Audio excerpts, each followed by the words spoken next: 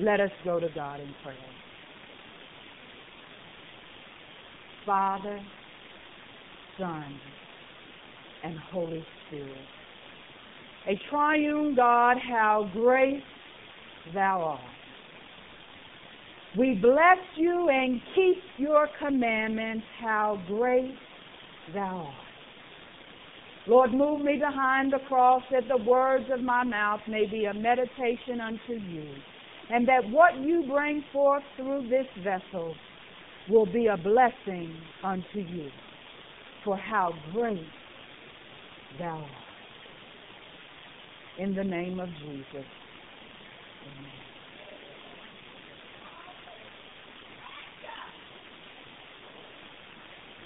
Ushers, you may be seated. Thank you for your service this morning.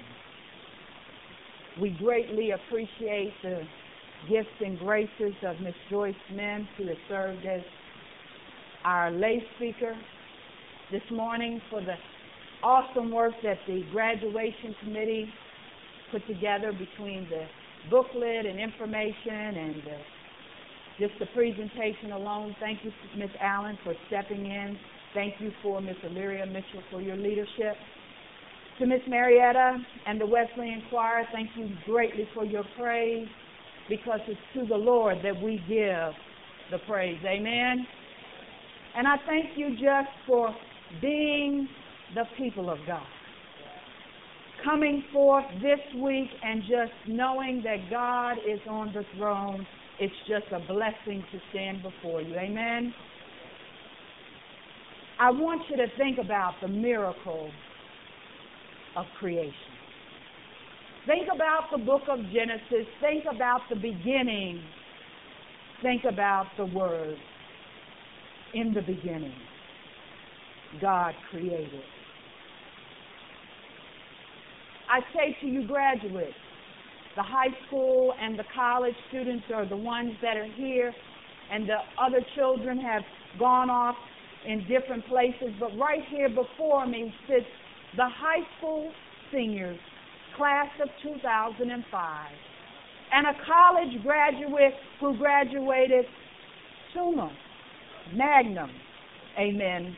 I'm just glad she graduated. I'm even blessed that she graduated with honors. But though some of us know at times, we're just glad to say some graduate, oh Lord. But this group is a group of excellence. This group is the top of the crust. When you say, how excellent is your name, and we look at these students, we have to say, oh, how magnificent is their blessing. If I were to ask each one of you, did you ever think this day would come from the point you're in at kindergarten to now? It's been a long 12 years. But to her, it's been 16. And for every step we take in education and higher education comes another responsibility. You may notice that these students are all wearing caps. They're all wearing their gowns and their collars and their tassels. But even at the next level up comes another level of gaining education, acknowledging going forth with the purpose and the plan that God has for them. In all creation, God did many things. He made the land. He made the sea. He made the sky. But the first thing he did was he made the light. He separated darkness from light and sent us forth. These students know what it's like to stay up late at night, to write a paper on top of a paper and look at the situation and say, I have 5 classes, 5 papers, 3 exams, and I have 10 days to get it done. They know what it means to stay focused. But it's by their faith and the light and the hand of the Lord that they go forth. I encourage each of you to go to the highest level. You saw that I had taken off my hood. It's a collar. Every master degree individual, regardless of where you go in any university, you then move from a tassel and just a little collar around to a hood. And the hood, the colors of the hood designate which degree was conferred upon me. The color around the hood indicates the college or the institution that I attended. And even above where I am, there's another step. There's another hood. And even when you get to the doctorate level, you change the hat. Some of you have been to commencements and you see the people with the funny little square hats. And you say, why do they always wear those hats? They have worked hard and long for that funny little hat and that huge drape down the back of their back. But it's the accomplishments by faith that we celebrate today.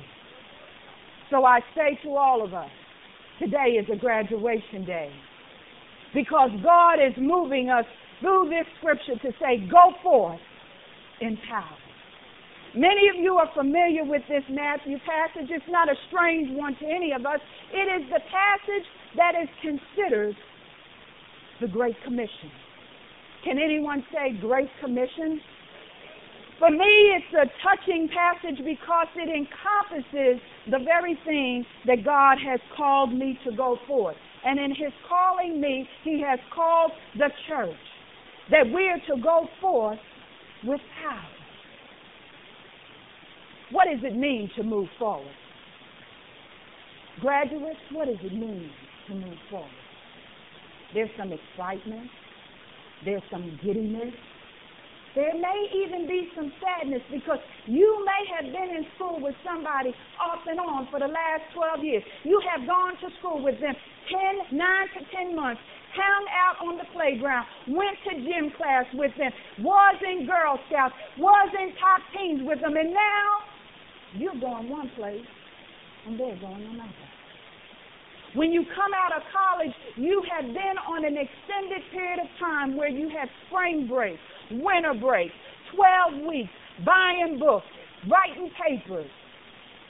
And then you come home and your parents say, excuse me, I love that you graduated. I'm just excited.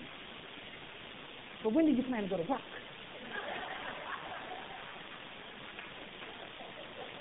Now, Tahara may have gotten a scholarship that covered everything, but the student loan people even send you a graduation card because they know that they sent the money to the university and they want to know where you're going to be living because in the next 6 months they say, blessed be the gift that we gave you. We now want the money back. 6 months to the day they want a payment. And if you're going to have to make a payment, you might need to have the power to go forward with employment. So yes, I'm talking about the biblical scripture of the Great Commission and how Jesus invited the disciples to do 3 things before they could take on the job of making disciples. For you see, in the book of Matthew, Jesus invites the disciples to first worship the Lord. That's Matthew 28:17. Then in Matthew 28:18, he wants you to see him, to witness the presence of a most high Jesus Christ. So he first says, worship the Lord thy God. Then he says, witness me. By the time you get to verse 19, he says, you need to be washed in the Spirit, baptized in the most high and gracious power of a moving God.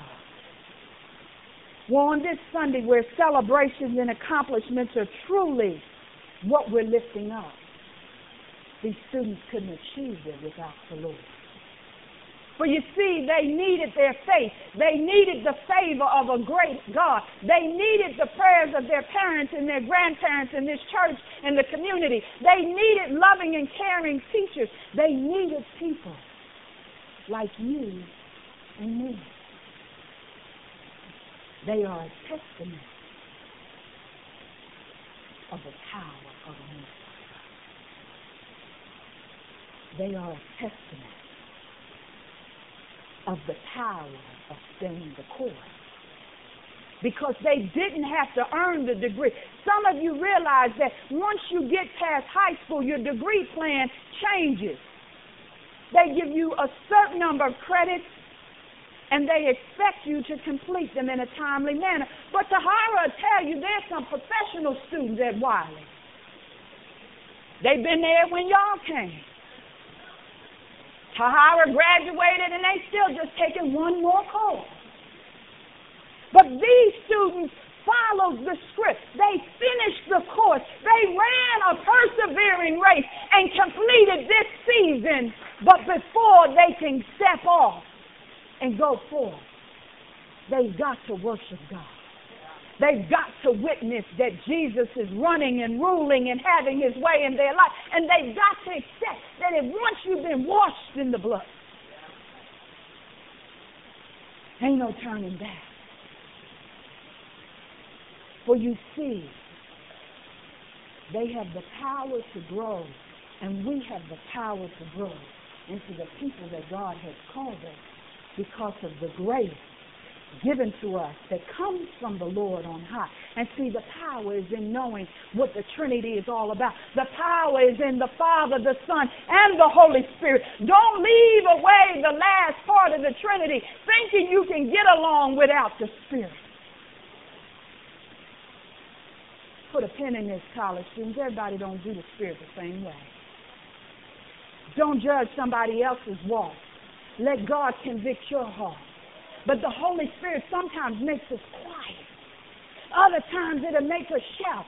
Sometimes the Holy Spirit will let us just pause and say, it's only by the grace of a most high loving God that I passed this part of the exam, because I didn't know all the questions, but somehow, not only did I pass, but I excelled. Again, if this sermon had to have a title, it would be Go Forth. For you see, Genesis 1 simply says, in the beginning God created.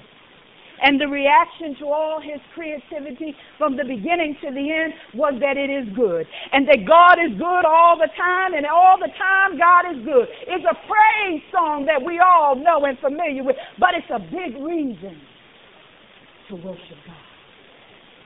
God is good all the time, and all the time God is good. That ought to resonate in your spirit. That ought to make you say, when I go on that job interview, all I have to do is step in, prepared, covered with the blood of the Jesus, the love that I know, and say, I said, God is good all the time. All the time, God is good. I'm going to get the career that God has designated for me because I've been a good and diligent student. Weeping may endure for a night. You may flunk a course, and I encourage you high school seniors, wherever you go to college, make sure you know when dropping ad day is. Right, Tahara? She's brilliant, and some of us are just good students. There's a difference between brilliance and good. But we all have the greatness of God within us. But every now and then we need to keep our eye on the dropping ad schedule. If your midterm doesn't look as good as you thought it should have looked, and you done met with the professor a couple times, and you just not really in the mix with this one, you might want to know when dropping ad is. Because if your scholarship is contingent upon you keeping a 3.0, you need to know. If you got to take 12 hours, but your scholarship says, if you have a scholarship that requires you to take 12 hours and keep a 3.0, and you've taken 15, and that 15th one, that last 3-hour course, is going to break your average, and you're going to miss your scholarship, you might want to rethink that thing. Use those books, sell them back to the half-price bookstore, save them for the next semester. Maybe a professor will teach again and use the same book. But I'm giving you a tip of the day. Don't miss your calendar, because dropping ad is important. Don't drop more, because your parents will try to figure out what is going on with my finances. Be good, diligent students in the name of Jesus. That was for the college students. Sorry, I had to ease over into that. Well, truly I say to you, God has set the example because he creates He provides, He sustains, He blesses, He loves, He cares, and He does know how to rest on the seventh day. That one's for us. That one's for everybody. The seventh day is critical. Some of us forget about rest, me included. But in the name of Jesus, God rested, and so should we. So I encourage all of us, if we're going to worship the Lord and bless Jesus' people, and before we go forth, learn how to rest in the Lord every day of your life. But don't hesitate to take a Sabbath. Mr. Harrison taught me something one day. He said, we might get together tomorrow. I'll need to get in touch with you in the morning. When I got in touch with Mr. Harrison, he said, this is not the best day. Call me again tomorrow. When I had a chance to see Mr. Harrison, he said, I just felt like I needed to rest a little. Take a page out of Mr. Harrison's book. Take a page out of God's book and take a little rest. Yes, we should worship God for His mercy and His love, and we know that His grace is everlasting, but we need to learn how to worship Him, because how great Thou art. He is the Alpha and the Omega. He is the beginning and the end. He has created all the earth. Thus says the word in Genesis. Yes, go forth and worship the Lord. After you worship the Lord, the disciples secondarily saw the fact that they knew who Jesus was. And Jesus proclaimed, all authority in heaven and earth had been given unto Him. Can you imagine seeing Jesus right before your eyes and knowing that God is in Jesus and Jesus is in God, and that you see the glory of the Lord? You've driven over the Martin Luther King Bridge on a day when the sun was going down, and it looked like a magnificent something out of a postcard picture, and you had to say to yourself, ooh, what a glorious sight. But that sight doesn't even summarize the glory of the Most High God. Maybe you saw Jesus in the eyes of small children when they smile. Or maybe you saw it in the glance of a stranger. Or maybe you saw Jesus on the corner when the homeless people came to get a meal. Or maybe somebody saw Jesus in you. But the key thing is to know.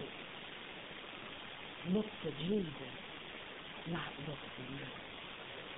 Because the key thing is to know God and know that Jesus manifests the love here on earth and loosed it from heaven, and that He told His disciples to believe in me and to love me, because the power will come from the promises I have made you. Therefore, if you were to go forth in power and witness the love and mercy of Jesus Christ, you've got to acknowledge that Jesus is the Lord. Yes, graduates, there's a lot to do. There's more to be achieved. But don't pack your faith in your high school notebooks. Don't pack your faith up in your college notebooks. Don't even put it on the shelf. Don't even lay it down.